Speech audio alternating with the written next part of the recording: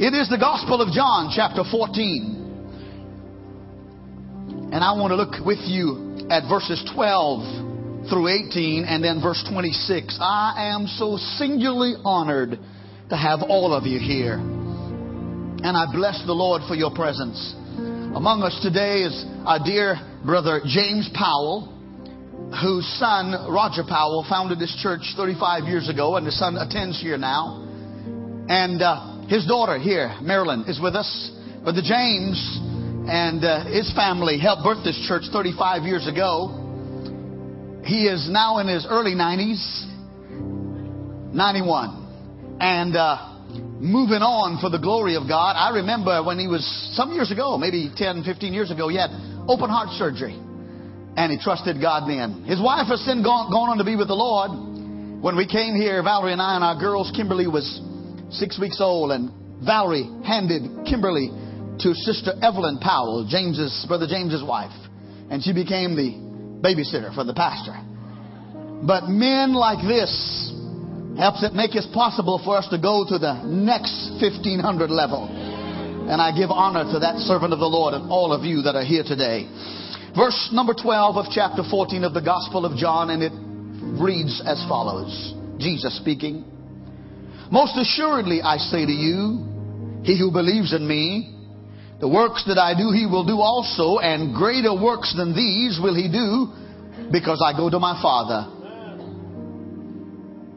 And whatever you ask in my name, that will I do, that the Father may be glorified in the Son. If you ask anything in my name, I will do it. Verse 15. If you love me, keep my commandments. And I will pray the Father, and he will give you another helper, that he may abide with you forever. The Spirit of truth, whom the world cannot receive, because it neither sees him nor knows him. But you know him, for he dwells with you and will be in you.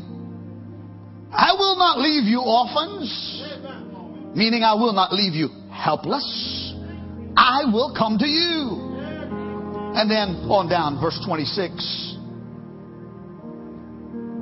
But the Helper, the Holy Spirit, whom the Father will send in my name, he will teach you all things and bring to your remembrance all things that I said to you.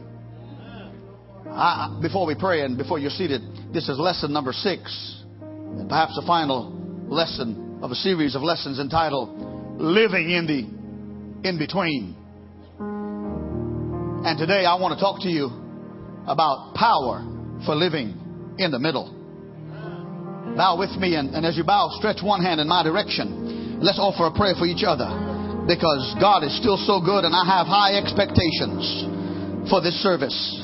Come on, pray with me and pray that God would increase your expectation for what needs to happen in our lives in this house today.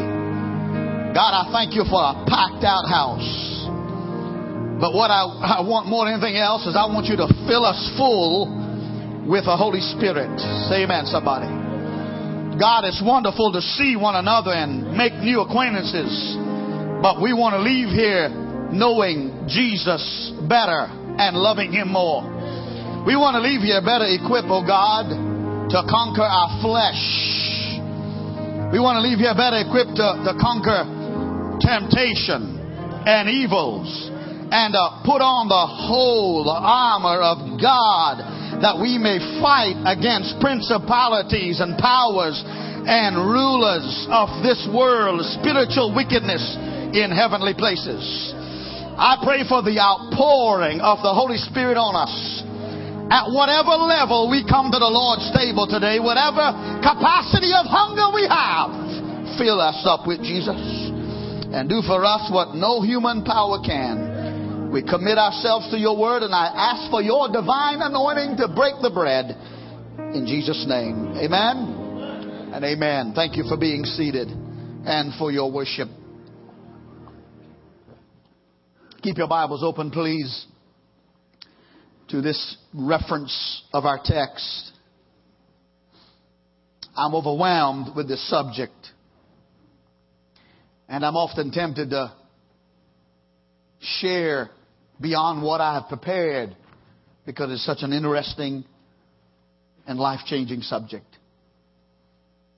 I hope by now, this is the 6th Sunday on the thought of living in the middle, that I have made a case for the premise that all of us are living in the in-between of something. Throughout my ministerial and pastoral experiences, I repeatedly meet people who are living in the middle. Such things as the death of a loved one, divorce, the loss of a job, sickness, financial setbacks, disobedience, addictions, wrong choices, and the wrong crowd. Such things as fear, doubt, abuse, and the list can go on. These things, ladies and gentlemen, these things directly or indirectly position us to be people who are living in the middle of something.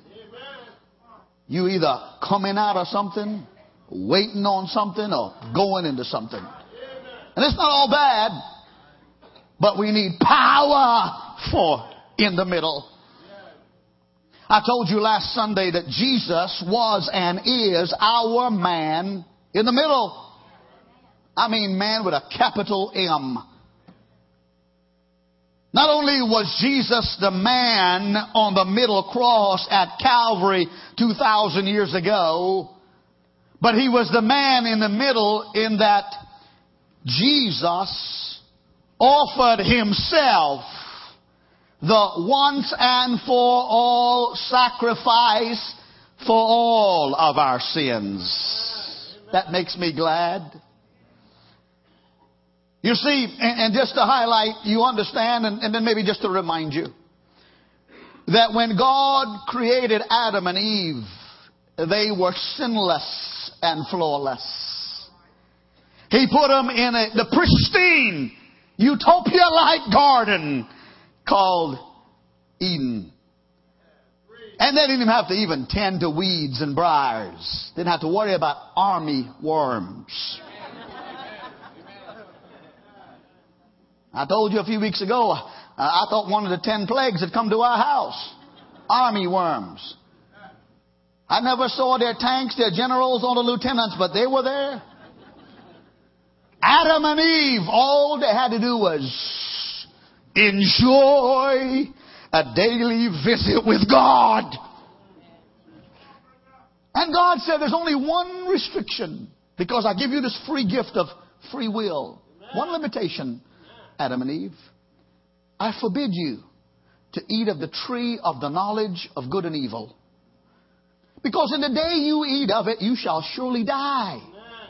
But now there are many, many other trees, fruit-bearing trees, of which you can satisfy your appetite.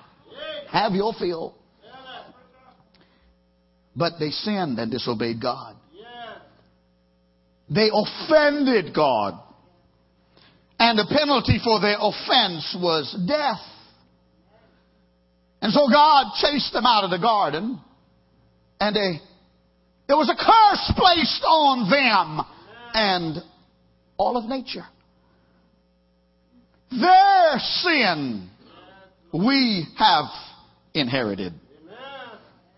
We are the seed of Adam and Eve. Even though we are many years removed, we are the seed of Adam and Eve, the original mom and dad. And God was still offended. But he didn't want to kill them. And so he allowed time to go on, and still the penalty for sin was death, and the penalty had not been paid. And Jesus became 2,000 years ago God in the flesh. And Jesus became the man in the middle. The man who would bring together an offending humanity, which includes us, and an offended God. And he comes right in the middle 2,000 years ago and allows himself to be nailed to a cross. And there he took the hands of an offended man, an offended God, and together as the sun refused to shine for 3 hours, and the earth beneath the cross shook, and an earthquake took place, and the veil of the temple in Jerusalem was torn from the top to the bottom, not by man's power, but by the power of God, indicating our redemption there. Jesus brought us together, and Jesus not only became our defense attorney, he took our guilt and our shame and died in our place, and now we are on our way to heaven. Clap your hands and give the Lord thanks. 40 days after his burial, he summoned them for a final address. And in his farewell address, he informed them that now he would be the man in the middle in a different kind of way. And now I'm looking for my little pointer, brother. And I can't find it. Isn't that wonderful? Here it is, brother. Don't sweat. It's just in the middle of all my junk I have hidden up here. He tells his disciples, after walking with them for 3.5 years, I'm going away. And that greatly troubles them. But he says, I'm going to be the man in the middle in another way. Because here's what I'm going to be doing while I'm in the middle and in absence of your company. And it says in John 14:1-3, so that you don't have to turn there. Jesus said, let not your heart be troubled. I am going away, but if you believe in God, believe also in me.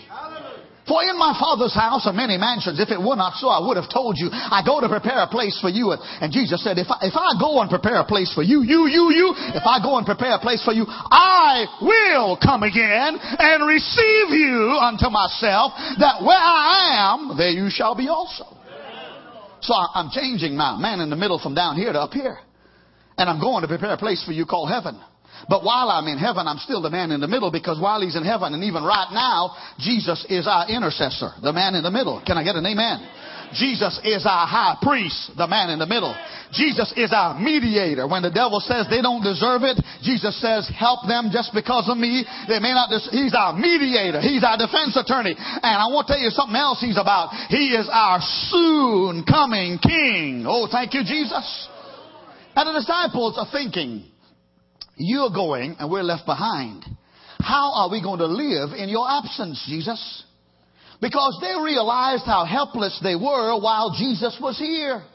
You remember several occasions. One occasion they were on the Sea of Galilee crossing over, and a storm blew up, as the Sea of Galilee is known to have the occurrences of storms without announcing. And the Bible says they were fearing for their life, these disciples. And in that same boat that was driven by the sails, the Bible says Jesus was so tired from the day's ministry that he had pillowed his head in a part of that boat, and the winds began to rip the sail, the waves began to get tumultuous, and the water began to come in the boat, and they were using every available bucket and clay jar to bail the water out, and it got worse. The lightning was flashing, the thunder was roaring, and all that they were men who were acquainted with the lake, and they knew how to sail in storms. This, it looked like, was going to take their life. Jesus stood up and he spoke a few words, and immediately the waves calmed down, the wind ceased, and they crossed over to the other side. Amen. They got that in their mind, thinking, what are we going to do, Jesus leaving? They got in their mind the fact that on one occasion they were in a desert place, and a multitude of people had followed Jesus all day long, because he was to them wisdom and counsel and comfort and healing. Can I get an amen? By the end of the day, so many people had followed them. They were in a desert place, and the people had become hungry. And Jesus said to them, feed the people. And they said, Lord, we don't have bread to feed the people. And if we had money, we could take a collection. We don't have enough money, nor would we have a bakery big enough to feed these people, because the Bible says there were at least 5,000 men, not counting the women and children. Jesus said, what do you have? And they said, well, all we could find is a guy, a little boy who's got a sack lunch. He's got 5 pieces of bread and and 2 fish. Bring it here, Jesus said. He prays over it and he hands it to distribute to the people. And the Bible says he feeds everybody in the crowd. 5,000, not counting all the others on the outskirt. And the Bible says there were 12 baskets left over, because not only does Jesus meet your needs, he'll give you some surplus to live on and bless you further. Amen. But he is leaving now. And they're thinking, what are we going to do for bread in the future? He's leaving. Remember, as you read about Jesus and his disciples, you remember that he would raise their dead. Can I get an amen?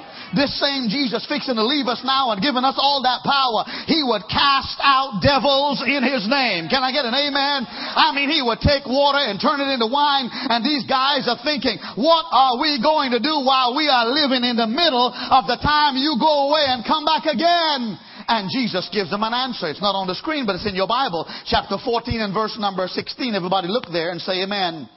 Jesus said, here's my answer for what you're going to do while you're living in the middle. And I will pray the Father and he'll give you another helper. Oh, I feel the anointing coming on. And this helper will abide with you for a few days. No, that ain't in my Bible, in yours. Forever. Everybody say forever. Look at verse 17. This helper is going to be the Spirit of truth, whom the world cannot receive because it neither sees him nor knows him. But you shall see him and you will know him because he dwells in you and shall be with you. I will not leave you like orphan children. I will give you a helper. Oh, Jesus. I must tell you, the answer for the question is, who is this helper for living in the middle, is found in not only these verses, but verse 26 is our text. Look at it and I'll read it for you. But the helper, the Holy Spirit, everybody say the Holy Spirit, whom the Father will send in my name, he will teach you all things and bring to remembrance all things that I've said unto you. Now focus here just a moment. Jesus knew that the disciples would face all kinds of adversity for their faith in him and for the cause of the kingdom once he leaves. Jesus knew that even though his bodily presence would be gone from the earth, that Satan and sin would still be alive and in business. And knowing that, he said there would be another comforter. A helper. The Holy Spirit. And Jesus said, with him, because he'll be with you, and through him, you will be given the power to do works just like I did, and even greater in number than I did. I'm going somewhere with this. That promised power for living in the middle came just as Jesus said on the day of Pentecost. Jesus had foretold them. Acts 1 and 8. Look on the screen. And Jesus said prior to his departure, but you shall receive power when the Holy Spirit shall come upon you. As a result of that power, you shall be witnesses to me in Jerusalem, Judea, Samaria, and the uttermost parts of the earth. It was a promise to them for living in the middle. And then not only did he promise it, but it came to pass per the records of Acts chapter 2, verses 1 through 4. And while this may be familiar to some of you, let me rehearse your memory. Or instruct for the first time those who might not know. Acts 2, 1 through 4 says, when the day of Pentecost had fully come. Let me pause. 40 days after Jesus was resurrected, he ascended. 10 days after those 40 days, now 50 days since the resurrection, there are 120 men and women who are waiting for this promise of the power to live in the in-between. They waited 10 days. Jesus said, don't you even leave Jerusalem. Don't you go any place doing anything in my name and with my authority until you are baptized in the Holy Ghost. I'm trying to tell you that there's an experience beyond salvation known as the baptism of the Holy Ghost. When you get saved, you have the indwelling of the Holy Ghost. Nobody can get saved unless the Holy Spirit convicts them and says, you know what? That preacher's right. Your grandmother's right. That person testifying about you need to be saved. You need to ask God to forgive you of your sins. The only way to eternal life with God is confessing and repenting. The Holy Ghost then comes in and says, move, go now. And when you get saved, you have the indwelling of the Holy Spirit. But Jesus said there is an experience beyond the indwelling known as the baptism of the Holy Spirit. Had that not been the case, why would he tell people already saved, already been his disciples, already doing miracles in his name, to wait until I send you the promise of the Father, which is the helper, the Holy Ghost? Can I get an amen here? I'm trying to make a case for the fact that many people argue that the baptism of the Holy Ghost is not for now. Many people will tell you and try to tell you that it was only for the day of Pentecost. It was only a tool of evangelism, and it was only for that time, and now it has ceased. No, it has not ceased. I will show you again, when the day of Pentecost had fully come, they were all at one accord in one place, and suddenly there came a sound from heaven as of a rushing mighty wind, and it filled the whole house where they were sitting. 120 of them now. Look at verse 3. The Bible says, then there appeared to them divided tongues as of fire, and one sat upon each of them, and they were all filled with the Holy Spirit and began to speak with other tongues as the Spirit of God gave the utterance. Can I get an amen? Let me say this to you, ladies and gentlemen, brothers and sisters. This experience is known as the baptism in the Holy Spirit. After these 120 believers were baptized in the Holy Spirit, their lives went from blandness. I've seen some bland Christians. No, I don't think I'm seeing none now, but blandness to boldness. That was just her form of a whoop glory. That was what that was. After these 120 were filled with the Spirit, the natural could now do the supernatural in the name of God. The ordinary then became the you didn't hear me, extraordinary. They were given the power of the Holy Ghost to live in the middle of crisis departure until he comes again. Now I need to tell you this. Don't be mistaken. The middle would be uncomfortable, inconvenient, and sometimes undesirable.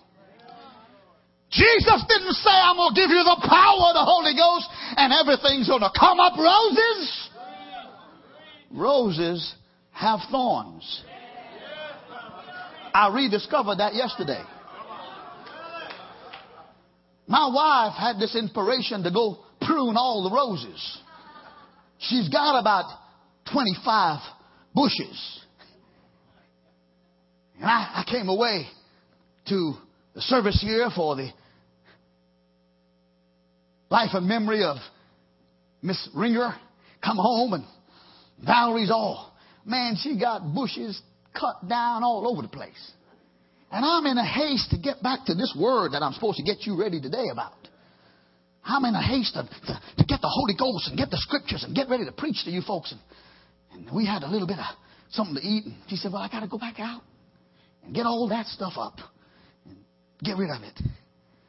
And I'm thinking, oh, boy. I'm home now. And I can just look over the window and there she'd be picking up prune rose bushes, long stems and stuff.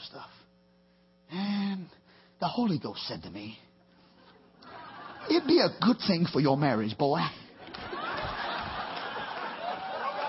And I said to the Holy Ghost, but I'm God's man of faith and power.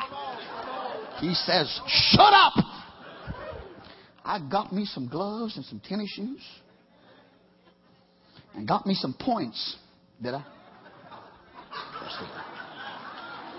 Yeah, you think this bald head and short and all that, you think, I don't have no sign written on my head called stupid, no. I was born at night, but it wasn't no last night. I've lived around a little bit, and so a word to the wise, you gentlemen. The only way for you to avoid having to do that is for you to do it yourself or pray that you don't have bushes. Why that got off in me like that? Living in the in-between is going to be inconvenient sometimes. Do you know these P. Doug Small, he preached here before several times, wrote this powerful book, Intercession, the Uncomfortable Strategic Middle. This man is a prayer warrior par excellence, and he's not doing it for credit. But he wrote a little something here that I have to quote because in all my effort, I cannot come up with this. It has to be the Holy Spirit. This is what he says about the disciples who are living in between. What would happen to them? It would be uncomfortable, inconvenient, and undesirable. Some of these disciples would see the death of James and the martyrdom of Stephen. They would see the multiple imprisonments of other disciples and apostles. You read your Bible. You understand some of these disciples of Jesus were crucified upside down. One boiled in oil, several beheaded. You've got to have Holy Ghost power to believe and trust and go to that point. Okay? Douglas Small says about these disciples, they would experience persecution. They would be dragged into court, illegally charged, and treated shamefully. They would be beaten and put in stocks, meaning chains. But in the end, the lamb would defeat the lion, the roaring lion. These same people would turn the world upside down. Can I get a witness here? City after city would come under the influence of this ragtag band of common yet extraordinary men filled with the Holy Ghost. These mortal men would perform miracles. Simple men would preach profound truth. Now, I'm doing a little teaching here. And I need to tell you, just as these men we read about needed power for living in the middle, so do we. Just as these people lived in adverse times, so do we. Just like they were tested and tempted and tried, you are going to be living for the Lord, tested and tried and tempted. But just as they overcame by the power of the Holy Spirit, you and I are going to overcome if we allow the Holy Spirit to be our comforter and our helper and our teacher and our power. Can I get a witness here? Now, let me show you why this is not just about 2,000 years ago. Let me build a case to tell you that it didn't just exist for Pentecost. Because right after the Holy Spirit was poured out on the 120 in the upper room in Acts chapter 2, the Bible says Peter stood up in boldness and began to preach. Because these 120 people were speaking in languages that were not their native language. They were speaking in all kinds of languages that was confirmed by people who were in Jerusalem at that time for the Feast of Pentecost. And the people began to gather there at the upper room in Jerusalem. Large crowds began to come in the building and surround the building. And they said, hey, what about these people? I mean, what is this going on? I hear them speaking in my language, my tongue. And some of them never even taken my language or been to my part of the world. And others who didn't know said, well, they're probably just drunk. It's 9 o'clock in the morning, but they've been tipping the bottle just really early now. And so there would begin to be all kinds of scenarios of potential interpretation for what this is.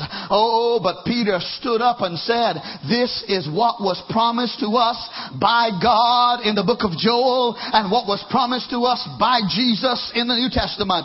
And Peter says to them, preaching in Acts 2 and 39, for the promise of the Holy Ghost, for the promise is to you and to your children and all that are far off, even as many as the Lord our God shall call. Can somebody say amen? I'm telling you, the power of the Holy Spirit is for 2010, August 27th, August 29th, right now, today. If we will receive it, He'll give it. Let me tell you why it's for today. Because Jesus repeated the words of Joel about the Holy Spirit, and Peter repeated the words of Joel. That's recorded in Acts chapter 2, verse 17. Look on the screen, I'll read it. And it shall come to pass in the last days, says God. How many know that these are the last days? If you don't know it, you need to read the Bible. And it shall come to pass in the last days, says God, that I will pour out of my Spirit on all flesh. Say all flesh. Your sons and your daughters shall prophesy, your young men shall see visions, and your old men shall dream dreams. I'm telling you, you need this kind of power for living now.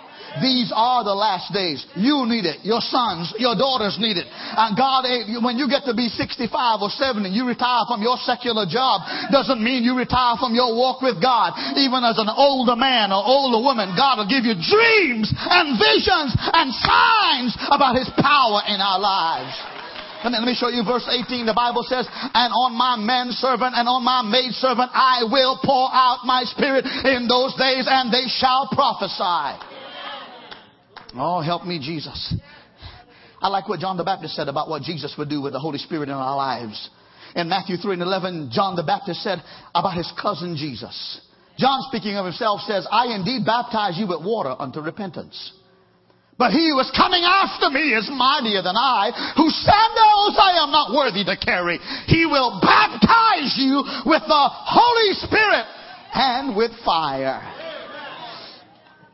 You know, we're prone to, if we can't figure it out, explain it, understand it, we're prone to throw it out. You know, one plane crashes and some folks figure all of them going to crash. I just don't think I'll fly. I want to tell you the fastest way to get from one point to the next is get on board a plane. And I used to be the world's greatest chicken about flying. One surgery goes bad, or two or three, and there are people, men are not perfect in flying planes or doing surgery. But surgeries are still very helpful to cure some stuff. Can I get an amen here? There's a car accident on the highway and it takes a life. And I regret that. We pray over that. But I'd rather ride in a car and walk on my 2 feet. There have been people down through the years who've abused the baptism of the Holy Spirit. There have been people over the years who do not understand the gift of speaking in tongues. And they've cursed it and sworn against it. And they've heard other preachers curse it and swear against it and say it's demonic, without them even asking God, if this is real, fill me and give me the language. Can anybody hear me this morning? You know? So there are people who just targeted the tongues and said they're just a bunch of gibberish talking, blabbering people. Let me tell you something. If you ain't never tasted manna pudding, don't come here telling me how good or how bad it is, okay? Okay? If you ain't ever walked a mile in somebody else's moccasin, don't come here giving their testimony because you ain't done it, okay? The Bible says about God and His power and His anointing and His gifts. I'll fix it, get loud. Oh, taste and see that the Lord is good. Don't come cursing my Holy Ghost and cursing my gift and cursing tongues and cursing the baptism in the Holy Ghost if you haven't searched the Word and asked God to confirm it in your life.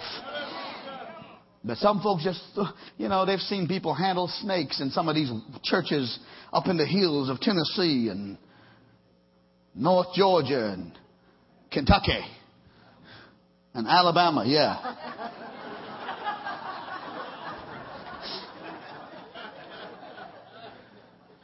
All them people over there, South Metro Ministry, they handle snakes and they throw pixie dust on you and you fall out.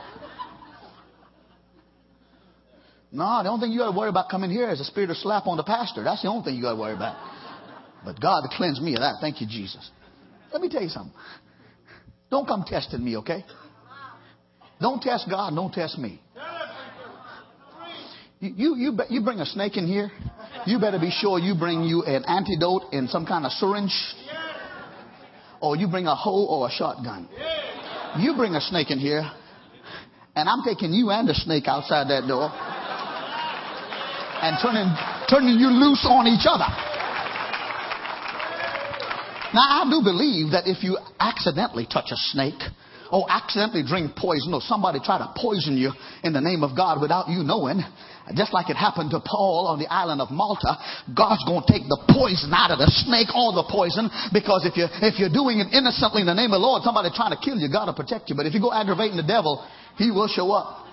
Oh, I got to hurry here. As a little stupid boy in Trinidad, we didn't have a lot of pastime that kids have now. You know, they got all the games, they got all the battery stuff, and they got all the motorized stuff. And so for pastime, I used to go around trying to poke down wasp nests. Yes, I did say I was a stupid boy. Yes. And heretofore, you have the results of a boy who spent his boyhood poking down, because some of them boogers would take off after me. You know, and I found out, you know, probably not a good thing to do. Go taking long poles, because if you mess with wasps, they're coming after you. If you mess with the devil, he's coming after you.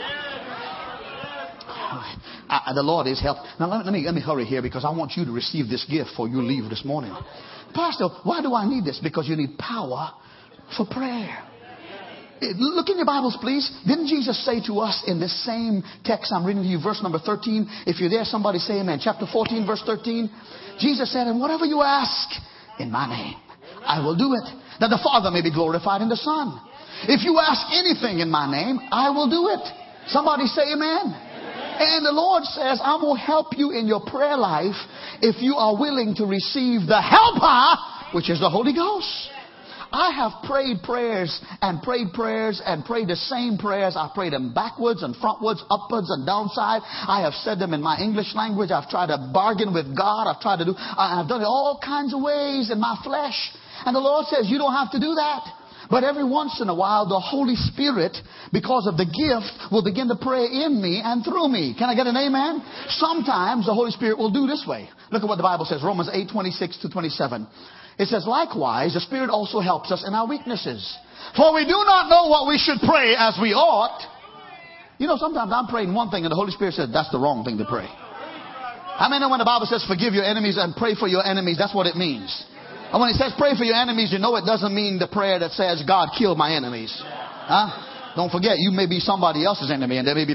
So the Bible says the Holy Spirit will show us how we ought to pray. But look about praying in the Spirit. But the Spirit Himself makes intercession for us with groanings which cannot be uttered. Can I get another amen? I am telling you that oftentimes I pray carnally, I pray in the flesh, and oftentimes when I'm praying out loud and the devil can hear it, he distracts me. Can I get another amen here? But when I allow the Holy Spirit to pray through me, when I begin, sometimes it begins with a groaning and a moaning of my spirit. Sometimes my body shakes a little bit. Sometimes I got to get up and walk around and I say, All the time I'm thinking something in my head. All the time I'm thinking something, and the Holy Ghost comes in and He begins to pray in me. And the Bible says something else happens. Look at verse 27. It says, now He who searches the heart and knows the mind of the Spirit is, because He makes intercession for the saints according to the will of God. And sometimes in my private prayer, the gift of tongues will come up and I'll begin to pray in tongues. I haven't lost my mind. I can cut it off if I want to. I can keep it up. And so I keep it up sometimes because I begin to pray in the Holy Ghost and I get edified and hot tears begin to run down my face. My hand begins to go up. My sorrow changes into joy. My stillness changes into movement. The fire of God begins to come up in my spirit, and somehow I know everything is going to be all right. Give the Lord a hand clap here.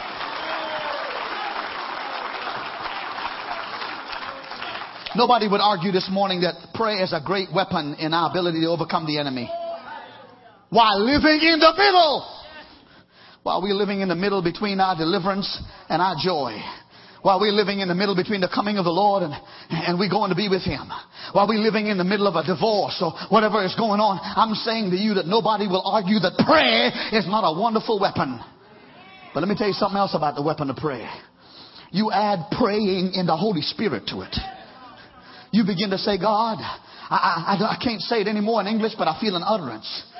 And so I'm just going to groan a little bit, moan a little bit. Sometimes I'll just sing to God. The Bible says sing psalms and spiritual songs. Oh yeah, I'm not singing to make a recording to be on American Idol. You are not my audience. The Holy Ghost is my audience. Can somebody say amen?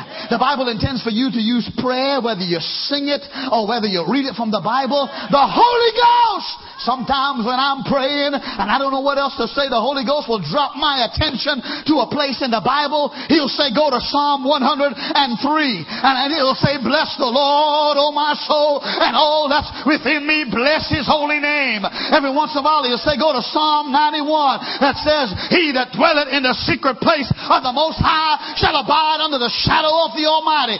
Sometimes he'll say, go to 1 John 4:4, for it says there, greater is he that is in me than he that is in the world. Sometimes he'll take me to another place where it says, there be more for you than there are against you. I can pray in the language I know, but I can pray in the Holy Ghost. Yeah. Oh, you know what about the language of prayer in the Spirit? The devil can't decode it.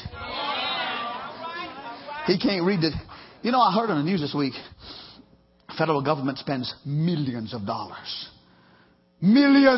every week and every day trying to prevent computer hackers from coming into the sources and the knowledge of the files of the CIA and of the Pentagon, of the White House.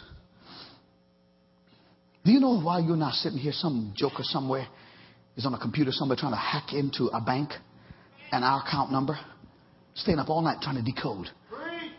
Our identities are stolen many times because somebody can break the code and decipher it. Computer hackers. When I pray in the Holy Ghost, I feel like whoop glory coming on this bald head. When I begin to pray in my regular tongue, and there's nothing wrong with that, Satan understands, and he'll sometimes will dispatch demons to distract me or hinder my prayers like he did Daniel's. But then the Holy Spirit comes in and says, okay, I'll take over. And I begin to pray in the Holy Ghost and pray in the Spirit, groanings and moanings, and sometimes the language of prayer. And Satan puts out his demonic hackers to try to decipher my prayers. And they got their headphone and they got their monitor and they got their demonic look at the computer boys of hell. And they're thinking, Mr. Devil, I can't understand Pastor Alan Matura. Keep hacking, boys. I'm praying big. And they're going through trying to break the firewall of the Holy Ghost. Ooh, yeah. When you pray in the Holy Ghost, the devil's computer hackers can't decipher the code of the Holy Ghost. And your prayers leave the atmosphere, get in the throne room of God, and Jesus talks to the Father, and the answer is on the way.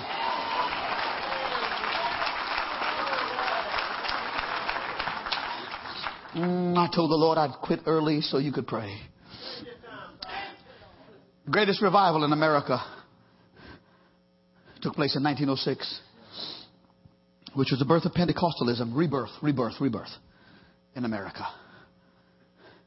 Azusa Street, Los Angeles, California, 1906. When a man by the name of William Seymour, an African-American preacher, blind in one eye and illiterate, but he had a hunger for God. He read the Bible. He was tired of dried up preachers and dried up churches and churches where they have a pastor who gives you 3 points and a poem and you go home. And he said, God, if there's anything about this Holy Ghost baptism that's for today, let it come. Brothers and sisters, revival broke out in Azusa Street. You need to read it sometimes. Read the history of Azusa Street.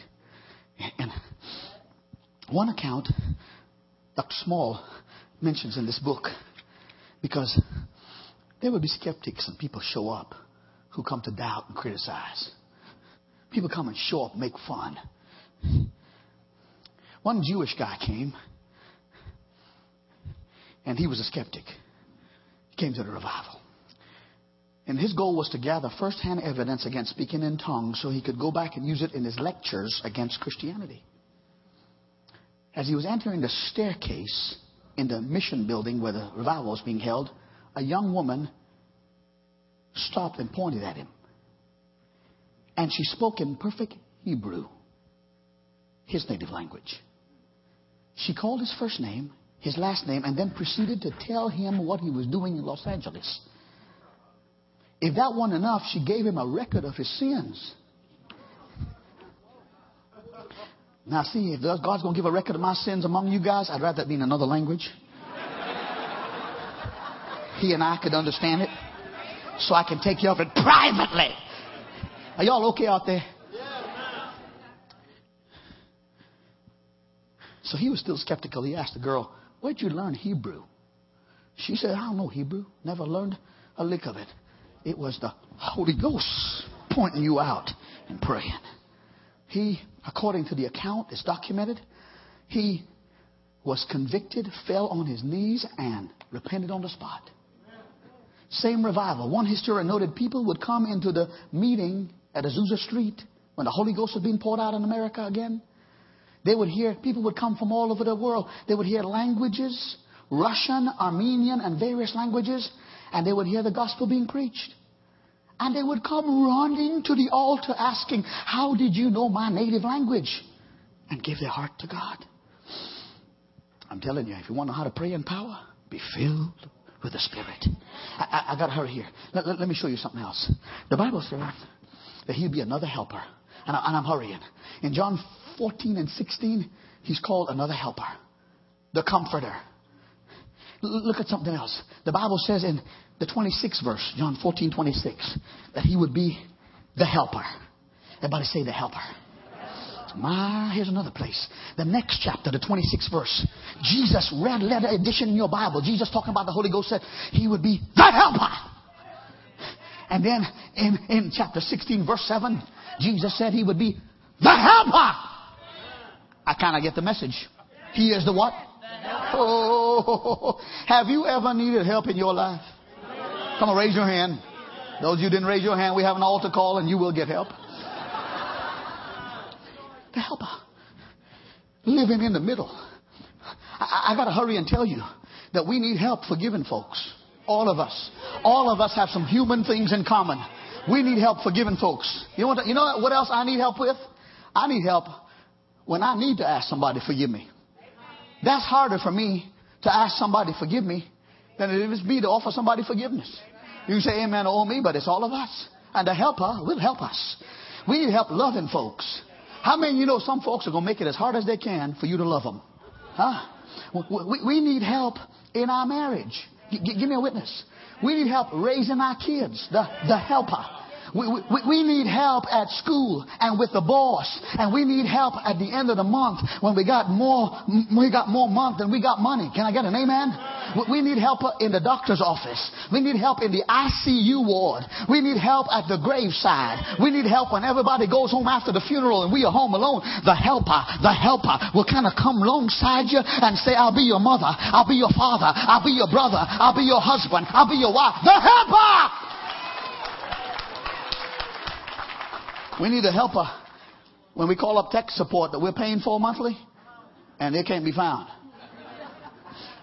We need a helper when we call 911 and it's busy. The helper. Here's something else. I'm going to try. Here's something else the Holy Ghost will do. This will be the last of what I'll tell you about as far as series of thoughts. He will be the Spirit of truth. Can I show you what the world has done with the truth of this Bible? And I have a point here now. Paul says in Romans 1 and 25 what the unrighteous of his generation did with the truth. Paul said it this way in Romans 1:25, they have exchanged the truth of God into a lie, and they worship and serve the creature rather than the Creator. Please listen to me. I'm still teaching. Look here and listen to this. Sin has been redefined so many ways in America until many do not feel the need to repent. Change the truth into a lie. I got more. This is what the Holy Ghost showed me. The Holy Ghost showed me this morning. Instead of we in America conforming our lives to live according to the book of life, we have changed the truth of the book of life so we are not convicted by the truth, whereby leading us to repentance. Y'all not hearing me? Jesus, speaking about the devil, who is our arch enemy and a liar, Jesus said about the devil in the Gospel of John, verse 44. Look on the screen. You are of your father, the devil, and the desires of your father you do not want to do. You want to do. Speaking about the human nature. And he says, he, the devil, was a murderer from the beginning and does not stand in truth because there is no truth in him. When he, the devil, speaks a lie, he speaks of his own resources, for he is a liar and the father of lies. There are preachers in America right now this morning, in American pulpits, who will not speak the truth about sin. There are those who will not condemn sin or call for repentance from sin. There are preachers in churches in America today who know that there are sins in their congregation, in their staff, in their choir, in their elders, in their flock. Known sins of homosexuality, fornication, adultery, and they are left unaddressed as if God has changed his mind about sin.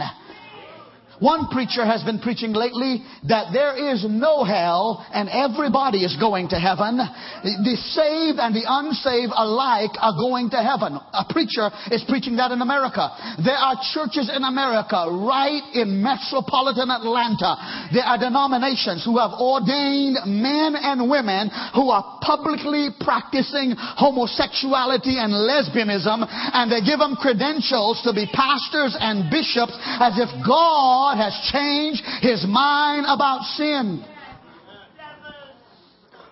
I want truth. Jesus said in John 8:32, you shall know the truth, and the truth shall set you free. While I wait for Jesus to come, or while I wait to die, I didn't run so far and so long to mess up now. This week I heard that a third member of the former Bush administration has changed their minds about same-sex marriage. That member being the former campaign manager of George Bush, who now changed his mind and come out and say he's gay and for same-sex marriage. What was also appalling was that prior to him, Dick Cheney opened up and said it's okay for two people of the same sex to share a life of love together in marriage. What absolutely dropped my jaw was the president's own spouse, Mrs. Laura Bush, who prior to now I had high regard for. But publicly on Larry King and other talk shows, The View and otherwise, in her newly published book, she said, I've really deviated from my husband's conviction. Oh, you're not paying me to make you happy. And you ain't paying me to make you sad, but I hope you're paying me to tell the truth. Because whether you pay me or not, I will stand before him one day. And I'd rather hear him say, well done, thou good and faithful servant. You've been faithful over a few things. I'll make you ruler over many things. Enter into the joys of the Lord.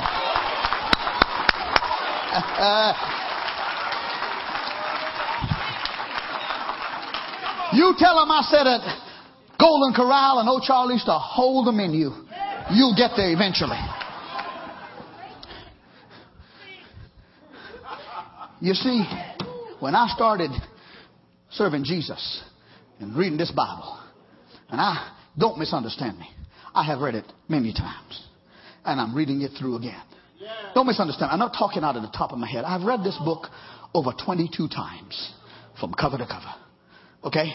So I'm not some Johnny come lately trying to hype up and guess. I have made myself a student of this book.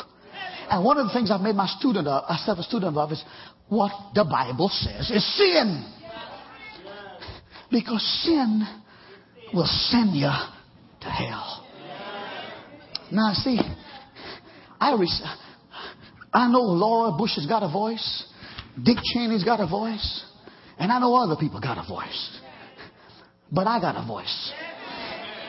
And my voice is that I would let all men say what they want to.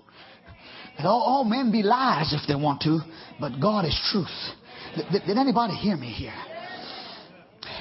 You see, if there is no hell and there is no sin, then Jesus died in vain. God gave His only begotten Son to hang in shame in vain. And that ain't the case. Oh, I will land this plane somewhere. John 10:10, the thief comes not to except to steal and kill and destroy. The thief, the devil. He's got a plan for you. He's come to steal and kill. Jesus said, however, I have come that you might have life and have it more abundantly. I got to hurry. In 1 Peter 5:8, it says about the devil and his lie. You be sober, be vigilant, because your adversary, the devil, walks around like a roaring lion, seeking whom he may devour. I'm just trying to tell you that in this age of easy believism, everybody going to heaven, let's just love everybody. Bring the Muslims in and they're going to the same heaven. Bring the Hindus in and they're going to the same heaven. Bring the Hare Krishnas in and they're going to the same heaven. Bring the soothsayers and the sorcerers in and they're going to the same heaven. Anybody helping me? Bring the child molesters in and the rapists in and they're going to the same heaven. Bring the new age people in. Just because you got a talk show and you got 1 million audience people or 5 million doesn't make you right if you go from this book. Did anybody hear me? There ain't another human in this soul. In this world. There's not another human being in this world. I don't care if they're president or pauper that's ever died for your sin or my sin. Jesus died in my place, and I'd rather take a chance on Jesus and anybody else I know. Clap your hands, somebody. Truth. The truth shall set you free. Neil Boortz have taken that scripture and said, you shall know the truth and the truth shall make you mad. That's true too. I don't mean to be self-promoting. And I don't want to exploit this sermon for my benefit. But Brother Don Harris, one day when they roll me up here, if it's this building, you all come by to see me. You say what you want. I can't help it. You might be surprised though. I might be hearing you. You come over here and talk something about me that you didn't keep up. I'm liable to be landing and grab you down here.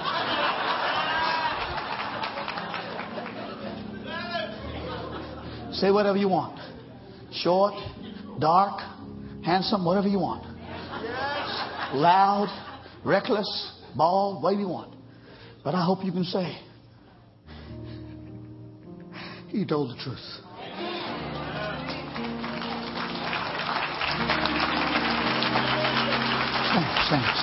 Stand with me. After you stood, give the Lord a God bless you. Thank you. Give the Lord a praise.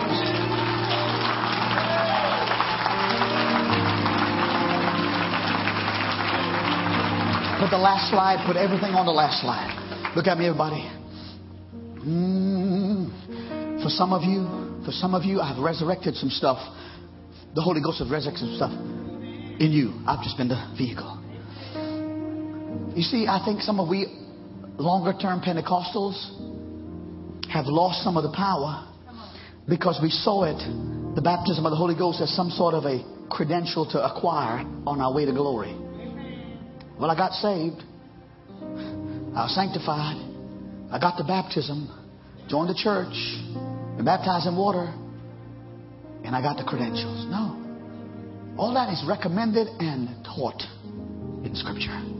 But the Holy Spirit for long-term Pentecostals and non-Pentecostals, it's a gift for every day.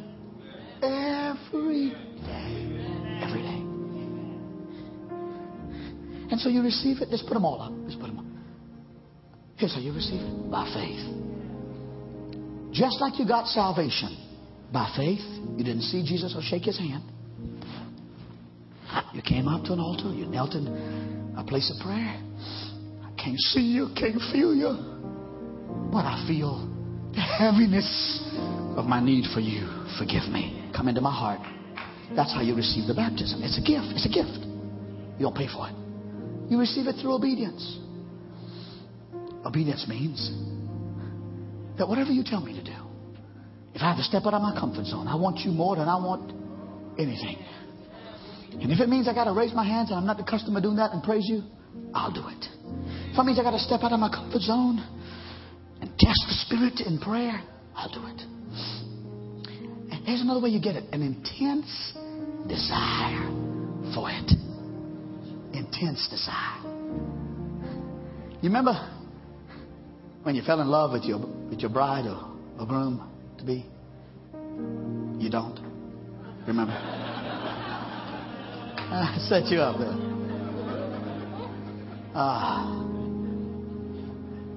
I'd say to Valerie, no ocean is too wide. No mountain's too high. But if it rains tomorrow, I'll see you the day after that. No.